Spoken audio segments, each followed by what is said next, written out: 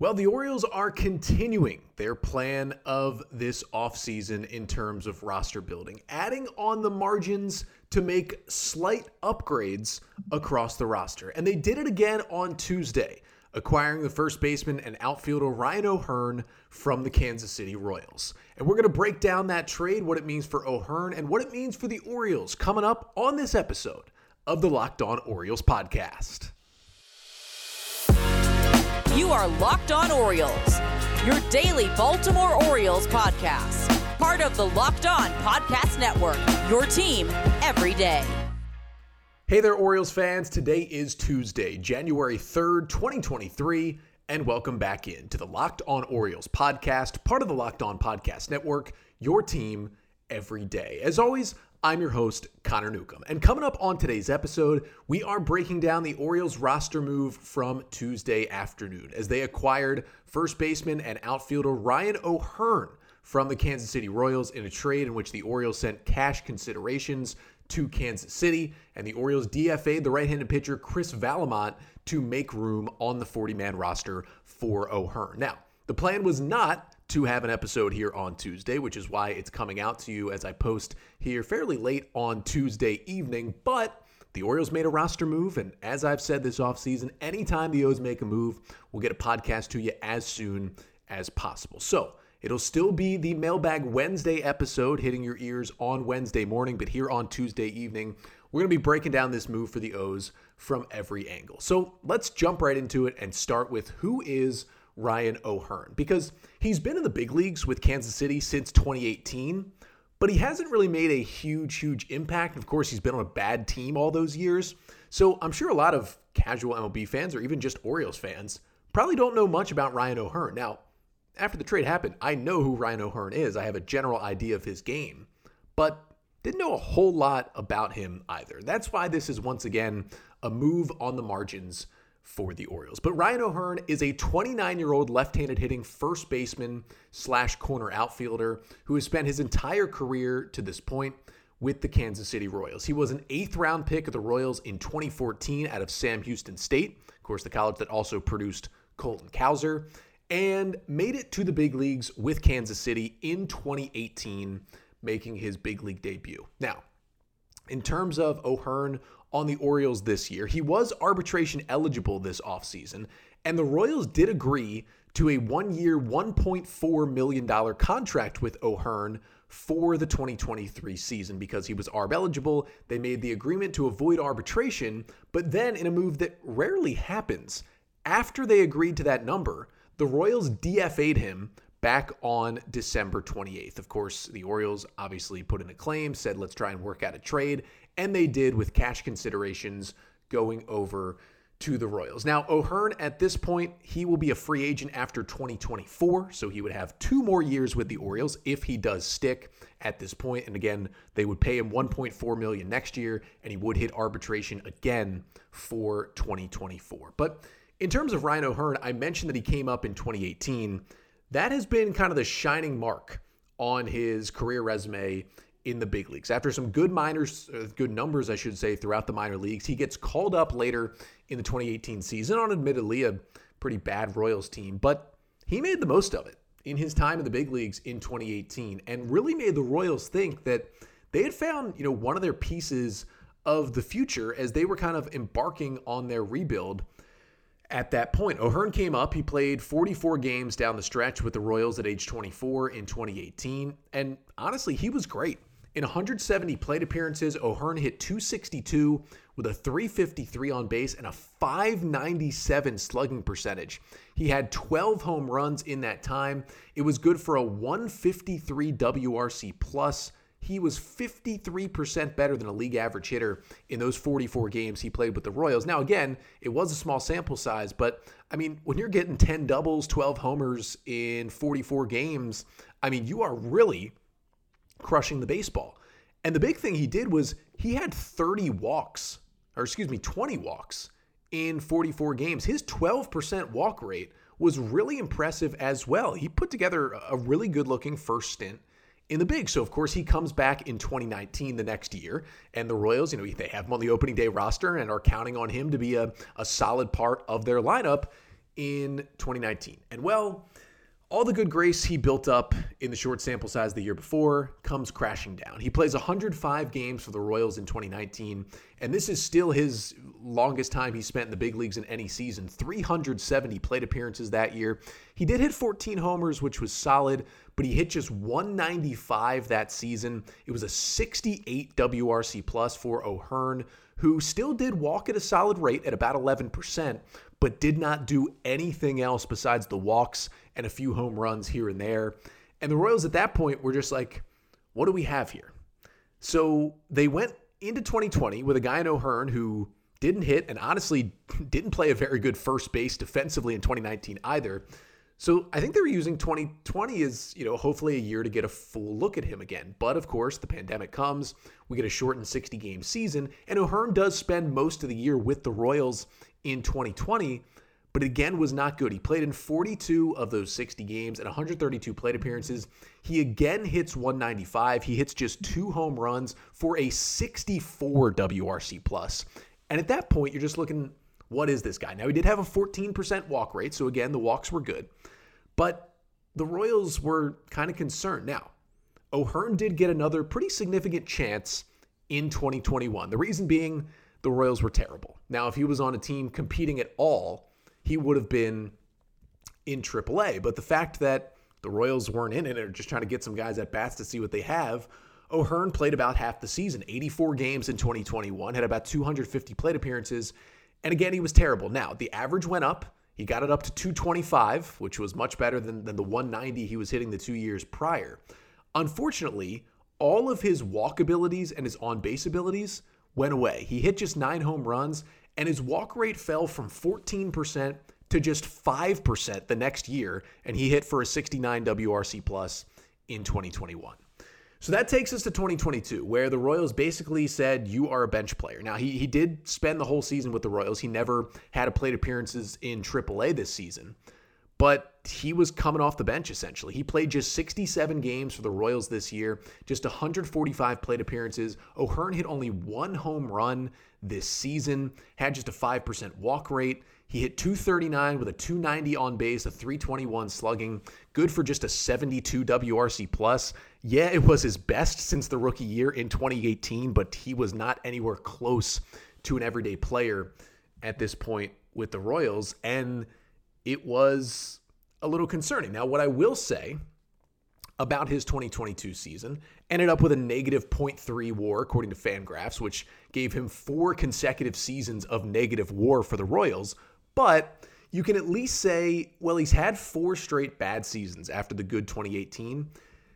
It was a small sample size, but you can at least say 2022 was the best of those 4 bad seasons. That's one way to look at it. Another way to look at it is he did get pretty unlucky last year. Now, while he did bat .239, his expected batting average was .271. Now, you don't look at that in a huge sample size because it's just 145 plate appearances, so take what you will from that, but he probably should have been a little better hitter than he was this season. And he had some interesting numbers. A 92.1 average exit velocity, 92.1 miles per hour. That was a career high for Ryan O'Hearn. Again, the .271 expected batting average was a career high. His 24.1% strikeout rate was the lowest strikeout rate of his career. His 11.5% swing and miss rate was the second lowest of his career. He had a 48% hard hit rate, which was a career high for Ryan O'Hearn. So although these things didn't translate to the raw numbers, it's kind of similar to Ryan Mountcastle's season that we've talked about, where the underlying numbers did look better. Now, the difference is Mountcastle is a much better hitter, had a much larger sample size, and it has a much better track record than Ryan O'Hearn does. It's been pretty bad, but at least it got marginally better in 2022. Now, still the concerning part is, what the heck happened to the walks for Ryan O'Hearn? 12%, 11%, 14% walk rate his first 3 seasons. Those are very, very good numbers. Then 5.1% and 5.5% on the walk rate the last 2 years.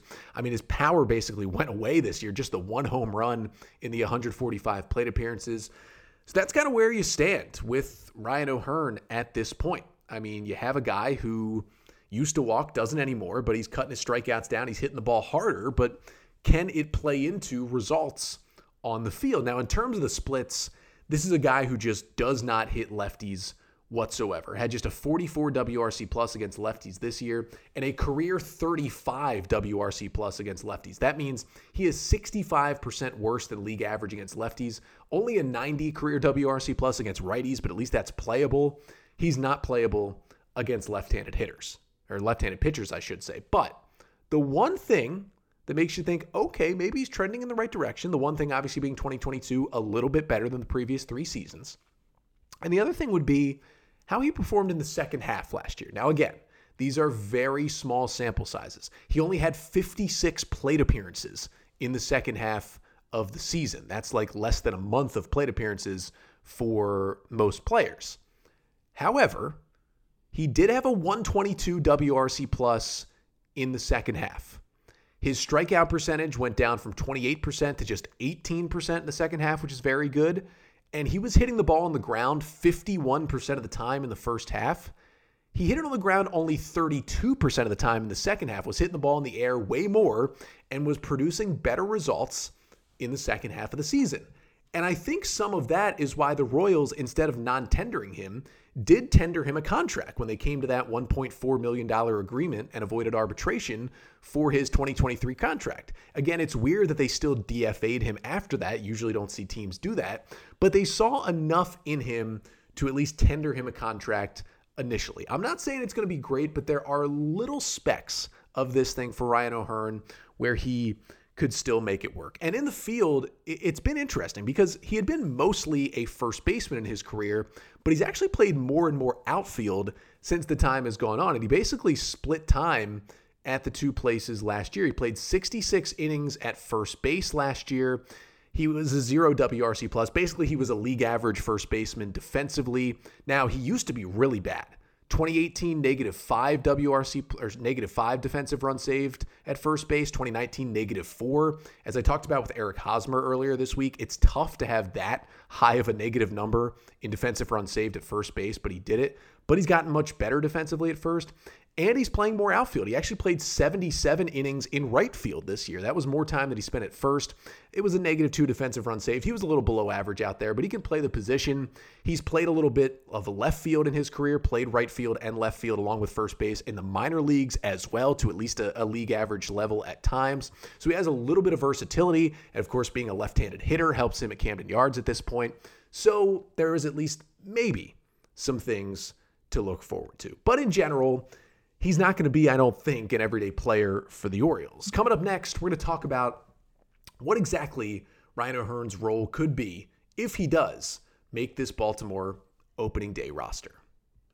But first, this episode of the Locked On Orioles podcast is brought to you by BetOnline.net, which is your number one source for sports betting info, stats, news, and analysis this January. Because obviously the biggest game coming up is the College Football Playoff National Championship game. That is coming up on Monday night. You've got Georgia and TCU. All the lines and all the odds from that one, you can get them at betonline.net. You can bet before the game, throughout the game. They'll have all the coverage at BetOnline. Plus, you got the NFL, the NBA, the NHL, college basketball all going on as well. All the lines and odds at BetOnline. And if you love sports podcasts, which I hope you do if you're listening to this one, you can even find those at BetOnline as well. They are always the fastest and easiest way to get your betting info. So head to the website today or use your mobile device to learn more at BetOnline, where the game starts.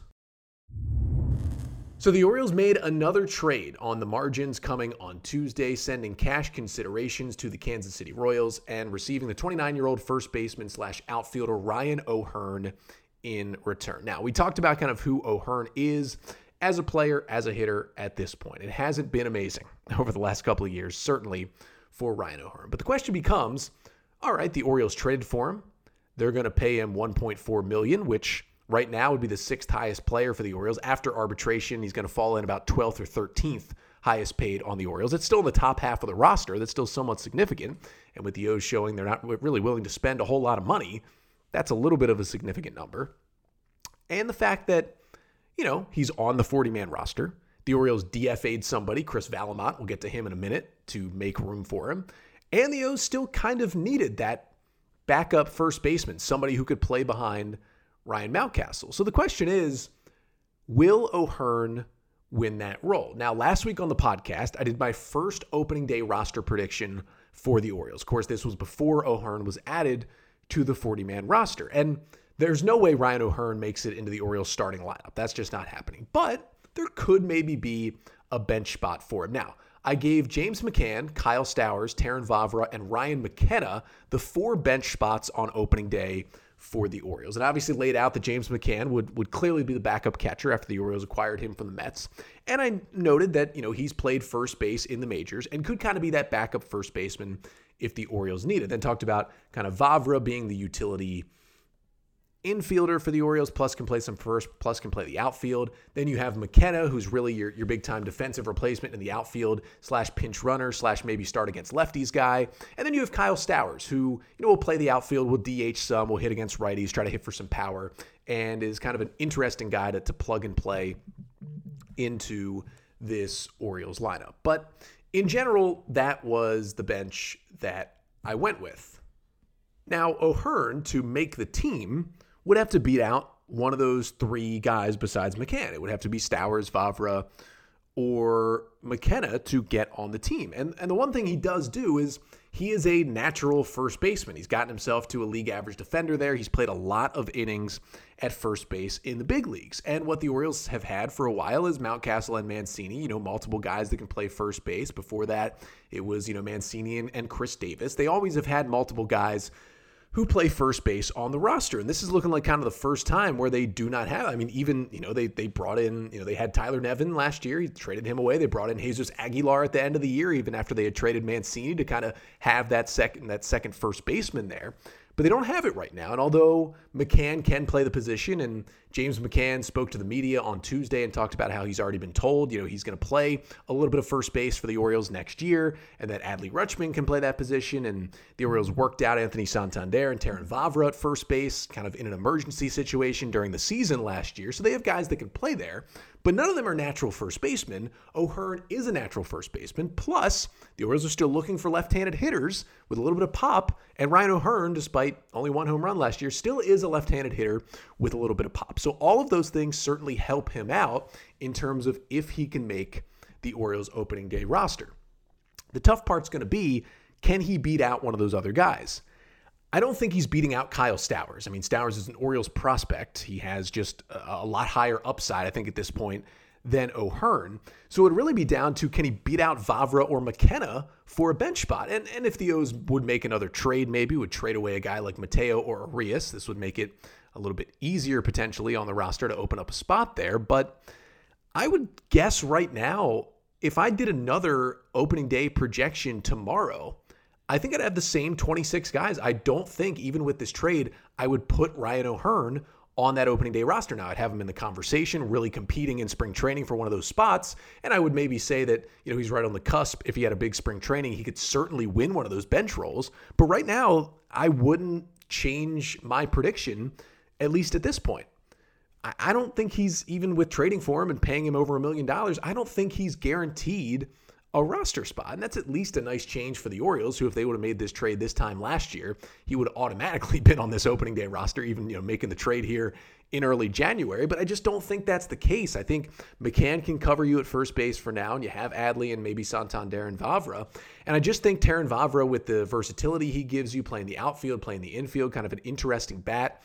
And then Ryan McKenna, just, they don't really have that pinch runner defensive replacement outfielder guy on the roster, and O'Hearn wouldn't be that, but McKenna gives you those options as well that O'Hearn just doesn't. And the Orioles are also looking for more guys who can hit lefties. They really struggled with that last year. McKenna can at times. O'Hearn should never be in the box in a big league game against a left-handed pitcher. So that's a little bit of a knock against him as well. I think he could be in the mix for that backup first base, but the Orioles also, signed Franchy Cordero and Josh Lester and Nomar Mazara to minor league deals, all guys with big league experience who could all potentially, be in the same conversation as O'Hearn to win that, maybe second first base role and get on that opening day roster for the Orioles. And in terms of Cordero and Mazara, those guys both have better MLB track records than Ryan O'Hearn does. So they might even have a leg up on O'Hearn. So I think at this point, he's in the mix as left-handed bat and in the mix as a guy who could be that backup first baseman.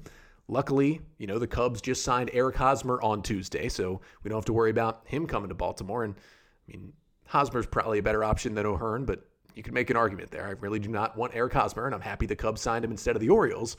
But O'Hearn's in the mix. I just wouldn't put him on the opening day roster right now. I think there's a lot of other options, but I will say he's still, again, as I've talked about, with the Kyle Gibson move, the slight upgrade over Jordan Lyles. The James McCann move, he's a slight upgrade over Robinson Chirinos. The Adam Frazier move, he's a slight upgrade over Rougned Odor. And even the Michael Givens move, he slightly upgrades the bullpen. This one is even more on the margins, but it is a slight upgrade because literally earlier in the week, the Orioles, after DFAing Tyler Nevin, were able to trade him to the Detroit Tigers for cash considerations. Nevin, a guy who plays first base. Now he plays a little third as well, but also plays the corner outfield. And a guy who had a little bit of a spark, was a highly ranked prospect early in his big league career, but then kind of fizzled out with the bat. Same kind of thing for Ryan O'Hearn. The only thing is, I think at this point, O'Hearn's probably a better player. He's also a left-handed hitter, which plays better at Camden Yards. So if you think of it like this, the Orioles took that cash they got from the Tigers for Tyler Nevin and turned around and sent that cash to the Royals in this deal for Ryan O'Hearn. You can basically think of it as the Orioles traded Tyler Nevin for Ryan O'Hearn. And although it isn't exciting, and O'Hearn's not even a guy who I think you can guarantee is going to be on the opening day roster, O'Hearn is a slight upgrade over Tyler Nevin. So what this does, it just continues the Orioles' trend of this offseason. We're going to add on the margins and make slight upgrades to the roster. And even though O'Hearn's not a slam dunk opening day player, he's a guy who's going to come in and, as long as he stays on the roster, compete for a spot in spring training. And again, he is a slight upgrade over Tyler Nevin. Now, there is a chance that, he could get DFA'd before spring training. He's not a lock again. And if the Orioles find a better option as a left-handed bat, they could certainly DFA him. I don't even think he's automatically going to get to spring training on the 40-man, but it could happen because he still does have a minor league option left. So the Orioles could keep him on the 40-man and still start him in AAA at the beginning of the season without having to put him on waivers. So that definitely helps O'Hearn's case. But in general, he's a depth piece. Not somebody who I think is going to make a huge impact unless the Orioles, and maybe they do because of the slight things trending in the positive direction that I talked about with his 2022 season. Maybe the O's see something they can fix with that swing. They've done it with other guys. But again, this is not a huge deal for the Orioles. But I think the other interesting part of this move that the O's made is, well, they traded for O'Hearn, had to put him on the 40-man roster, and their 40-man was full, so they had to make a roster move. And I thought a little bit surprisingly, they DFA'd Chris Vallimont. So coming up next, we'll talk about why Vallimont was the move, what his chances are of sticking with the Orioles, and what he was for the O's in the minor leagues last season. But first, this episode of the Locked On Orioles podcast is also brought to you by Built Bar. Now, if you're looking for a delicious treat, but you don't want all the fat and the calories, then you gotta try a Built Bar. And, we just got through the holidays. I know some of you have the goal to eat a little healthier. Well, you gotta try Built because it helps you out. With Built, healthy is actually tasty. Seriously, they're delicious and they're good for you, even though you won't believe that they are good for you, because these Built Bars, they're covered in 100% real chocolate. That's right, real chocolate. And they come in these great, unbelievable flavors like churro, peanut butter brownie, coconut almond, and more. But here's the best part. They're healthy. Only 130 calories, only 4 grams of sugar, and a whopping 17 grams of protein in every Built Bar. And now, you don't need to just order online and wait around to get your box. You can now get them at your local Walmart or your Sam's Club. So you can run into Walmart, get a 4-pack box of cookies and cream, double chocolate,